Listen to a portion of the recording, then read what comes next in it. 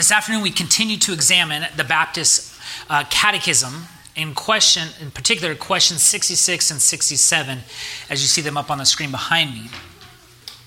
These are the last two questions that deal with the fourth commandment. The fourth of the 10 commandments, as found in Deuteronomy chapter 5, verses 12 through 15, state this: "Observe the Sabbath day to keep it holy, as the Lord your God commanded you. 6 days you shall labor and do all your work, but the seventh day is a Sabbath to the Lord your God. On it you shall do not do any work, you or your son or your daughter, or your male servant or your female servant, or your ox or your donkey, or any of your living or your livestock, or the sojourner who is within your gates, that your male servant and your female servant may rest as well as you. You shall remember that you were a slave in the land of Egypt, and the Lord your God brought you out from there with a mighty hand and an outstretched arm. Therefore the Lord your God commanded you to keep the Sabbath day." So the London Baptist Confession of Faith, chapter 12, paragraph 8, teaches us that the Sabbath is then kept holy unto the Lord, when men, after a due preparing of their hearts and ordering their common affairs aforehand, do not only observe a holy rest all day from their own works, words, and thoughts about their worldly employment and recreation, but are also taken up the whole time in public and private exercise of his worship and in the duties of necessity and mercy. So over the last 2 weeks, we have answered the questions 62, a number of questions on the Sabbath. 62, if you recall, answers the question or asks the question, what is the fourth commandment? Question 63 of the Catechism asks, what is required in the fourth commandment? Question 64, which day of the 7 has God appointed to be the weekly Sabbath? Question 65, how is the Sabbath to be sanctified? Now this afternoon we will answer question 66, what is forbidden in the fourth commandment? And question 67, what are the reasons annexed, or what are the reasons added to the fourth commandment? So let us now examine question 66. What is forbidden in the fourth commandment? The answer, you can follow along up there. I'm not going to have you repeat it after me this time. It says the fourth commandment forbids the omission or careless performance of the duties required, and the profaning the day by idleness or doing that which in itself sinful, or by unnecessary thoughts, words, or works about worldly employments or recreations. So church, I want to draw your attention to 3 areas that are mentioned in answering the question on what is forbidden in the fourth commandment. So there's 3 areas that we want to look at or examine, consist of the omission of its observance, the careless performance of the duties required, and the profaning of the day. So those are the 3 areas we were going to dive a little deeper in and look at. So throughout Scripture, you see this concept of twoism. We have the Creator and creation. We find in Scripture male and female, clean and unclean, good and evil, right and wrong, the people of God and enemies of God, holy days and common days. Ezekiel 22:26 tells us, her priests have done violence to my law and have profaned my holy things. They have made no distinction between the holy and the common. Neither have they taught the difference between the unclean and the clean. They have disregarded my Sabbaths, so that I am profaned among them. So church, God has given us 2 types of days. He has given us 6 common days for employment and recreation. And he has given 1 day set apart, sanctified, holy for his undivided worship in both private and public. So we see these 2 days set apart, 2 types of days, 6 common and 1 set apart for the worship of our Lord and Savior. In those days, so we do not want to be like the people in Judah. So there's a lot of examples in Scripture of what not to do and warnings. So we don't want to be like the people in Judah, whom Nehemiah confronted, that have completely omitted, so one of the areas, omitted or neglected to keep the Sabbath day as holy and set apart from all other days. So hear what Nehemiah has to say in chapter 13, verses 15 and 17. In those days I saw in Judah people treading wine presses on the Sabbath and bringing in heaps of grain and loading them on donkeys, and also wine, grapes, figs, and all kinds of loads, which they brought into Jerusalem on the Sabbath day. And I warned them on that day when they sold food. Verse 17 tells us, Then I confronted the nobles of Judah and said to them, What is this evil thing that you are doing, profaning the Sabbath? We are to keep the Sabbath separate, distinct, sanctified from all other days, the 6 other days, that this would be appropriate to do. Therefore, we are forbidden to neglect observing this Lord's day. We are forbidden to make this day common like the 6 other days in the week. The weekly observance of the Sabbath is not optional for the Christian. While there may be seasons, not of your own choosing, that we find ourselves providentially hindered from observing the Sabbath in its fullest, in many regards, the Sabbath is the litmus test of the Christian faith. So think about this, church. If you are unwilling to worship God at his appointed time and in his appointed manner, how is it possible for you to truly love him and obey him in other commandments? The proper worship of God reveals our hearts towards God. How we structure our weekly lives reveal our hearts. If we omit to meet him in the way and the time in which he's called us to worship him, how is it that we are willing or able or possibly going to obey him in all of the other 9 commandments if we're unable to worship him in the way that he's called us? In addition, the Catechism informs us that we are forbidden to be careless in the performance of the duties required. We must be intentional and take seriously the observance of the Lord's day. We must work hard the 6 other days so that our affairs are in order and our mind, body, and soul is prepared, is ready to worship God for the entire day. Our confession in chapter 21 tells us that the Sabbath is then kept holy unto the Lord when men, after a due preparing of their hearts, and ordering their common affairs aforehand, being intentional, planning, right, in the 6 other days, do not only observe a holy rest all day from their own works, words, and thoughts about their worldly action, their worldly employment and recreation. In order for us to not carelessly perform the duties required of us on the Lord's day, we must be intentional in our preparation for this wonderful day. There might be the application in this. We must have things in order within our homes and at work during the 6 other days so that they don't become easy stumbling blocks to draw our attention away from properly keeping the Sabbath in thought, word, and deed. Because it's very easy, right? Tomorrow's Monday. Tomorrow's work is at hand. Emails to be answered. Things to prepare.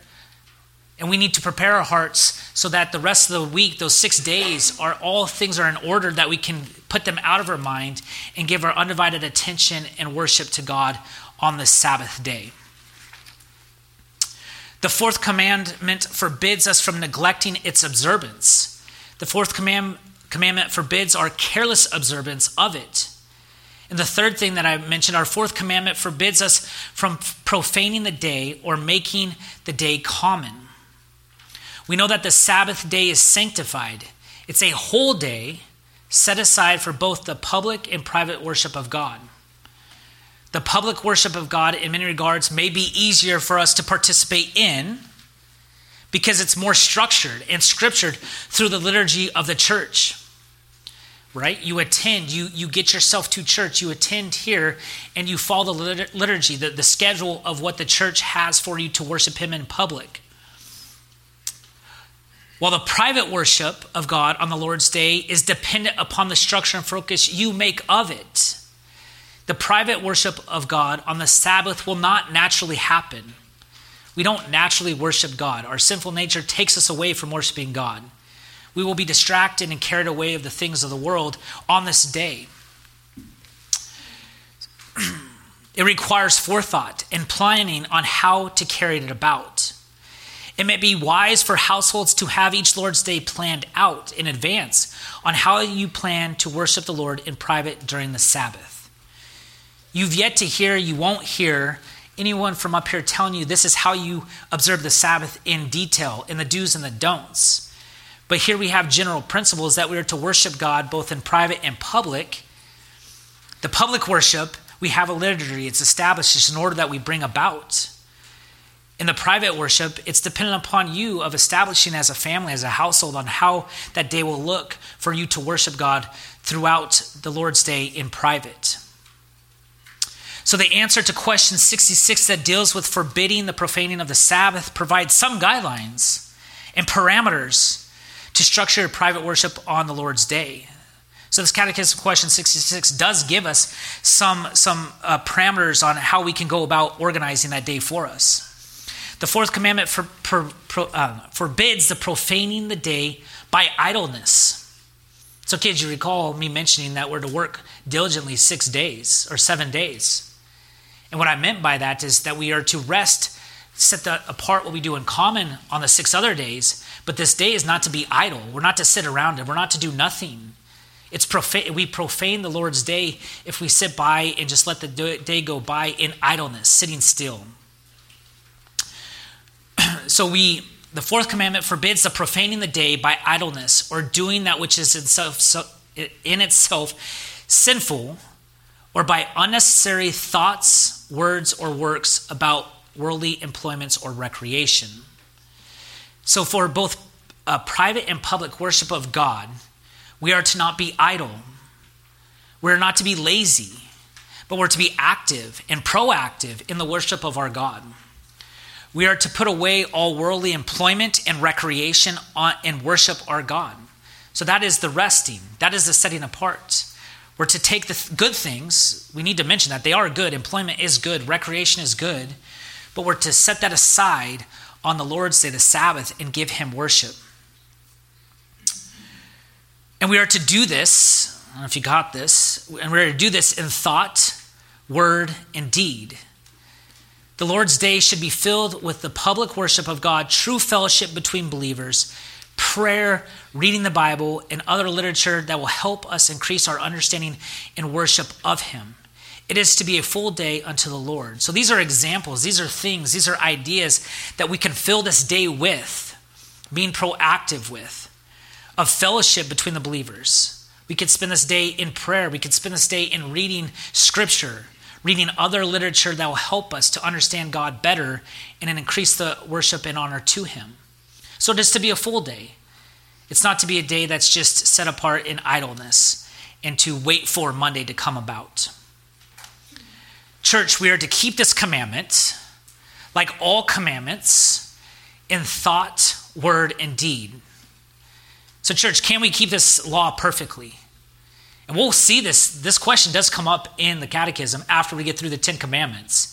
After all the 10 commandments are presented and we understand we have to keep this in thought, word, and deed, the question does come up in our catechism, are we able to keep this perfectly? Of course not. And we've added that into some of our liturgy where we ask that question, right? Can we keep these commandments perfectly? Of course not. But who has for us? Christ has kept these commandments perfectly for us. So are we as Christians, since Christ kept it perfectly for us and we can't keep it, are we to neglect it? Are we to put it off? Or do we do away with it? Certainly not. Because we know God's law is good and perfect. And we are called to strive and struggle to obey it. The Sabbath was made for man. It is a blessing from the Lord. We are called to learn to love the Sabbath and to teach our children to do the same. We need to recognize that and realize that the Sabbath is a gift to us from God. And we're to learn to love it. Now, do we all love it automatically? Do all of our children just look for the day with excitement to come? Probably not. But as parents, we're called to teach and to guide and to lead our children in to learn how to love the Sabbath day. I think that goes the same for you and I as we are in Christ. So now let us turn our attention to question 67. And it asks this question: what are the reasons annexed or added to the fourth commandment? And the answer given is the reasons added or annexed to the fourth commandment are God's allowing us 6 days of the week for our own lawful employments, his challenging a special propriety in a seventh, his own example as his blessing the Sabbath day. So again, we are reminded of the model or example God has set for us in the creation narrative. Think about this. In Genesis, where it's recorded, God chose to take 6 days to create the universe. Did God need 6 days to create the universe? Of course not. But he chose to take 6 days to create the universe, and his choosing to cease from the act of creating on the seventh day was to provide you and I, to provide the church, a model on how we are to organize and structure our week. God did not need to create things in 6 days. He did not need to cease from creating on the seventh, but he chose to as our example. We find that not only are we commanded to keep the Sabbath day as found in the law of God, specifically the Ten Commandments as we just read, but we have been given a pattern to follow after from God at creation. So God has given us this pattern at creation, and then it's reminded, or it's reinstituted, if you will. It's given to us in word form in the Ten Commandments. So church, much attention has been given to what is required and what is forbidden on the Sabbath, the Lord's day. So we've been focusing a lot on what are we to do on the Sabbath day.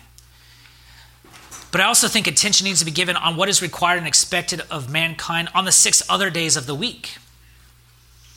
We know from these two answers that the other 6 days are to be given to worldly employment and recreation. Many people today want something for doing nothing, right? Many people approach their life's mission and goal of getting out of work. I'm not talking about being efficient or maximizing one's return on investment, but desiring to do the least amount of work possible in all situations. We see that all over. We always look on how to get out of work. How can we do something, get something without doing anything, right? The scriptures are rather clear on the importance of work. 2 Thessalonians 3:10 through 12 states, "For even when we were with you, we would give you this command." Now listen to this. Children, listen to this. "If anyone is not willing to work, let him not eat. For we hear that some among you walk in idleness, not busy at work, but busybodies. Now such person we command and encourage in the Lord Jesus Christ to do their work quietly and to earn their own living." Work is a God-given thing to us. When we work, we glorify and give honor and worship to God. So not only are we to rest and honor God and worship God on the Sabbath day, but we are to work diligently. We are to be busy at work, meaningful work, on all 6 other days, giving glory and honor to God. Proverbs 12:11 states, "Whoever works his land will have plenty of bread, but he who follows worthless pursuits lacks sense." And 1 Corinthians 10:31 teaches us that whether you eat or drink or whatever you do all to the glory of God. So we see here that we are to worship God in all of our life. We are to work diligently in all of our days. 6 days, it's our worldly work, our employment, and our recreation we're able to enjoy. And on the seventh, the Sabbath day, first day of the week for us, we are to set that aside and give our undivided attention to God and his worship. So I think it's important to note here, work here can look differently for everyone. We know those people that have a traditional job, but I think work here can look differently for those that are retired, those staying at home with children, those providentially hindered and the like.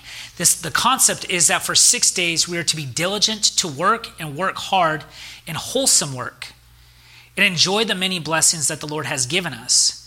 We're to give him all the glory, thanksgiving, and praise while we do our work and recreation. As Christians each and every day of the week, all 7 days, we are called to be intentional, thoughtful, and hardworking in making the most of each and every day.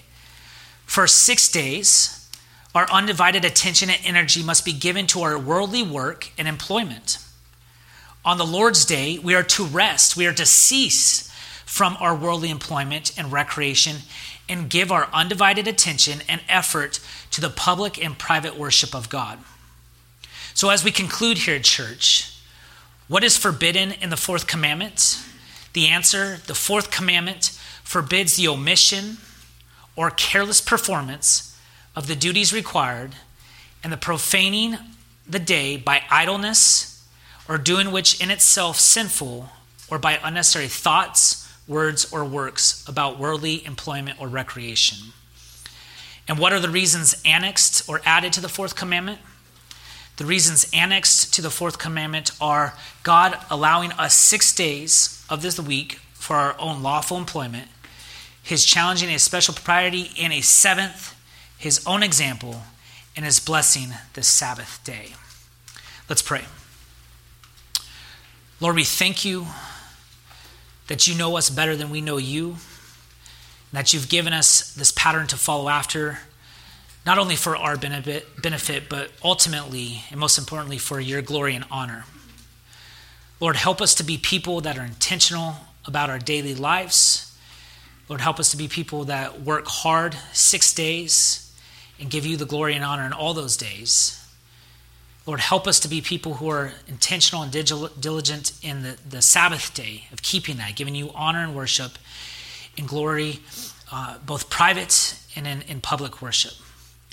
Lord, we thank you in your grace and mercy that we know we can't keep this perfectly.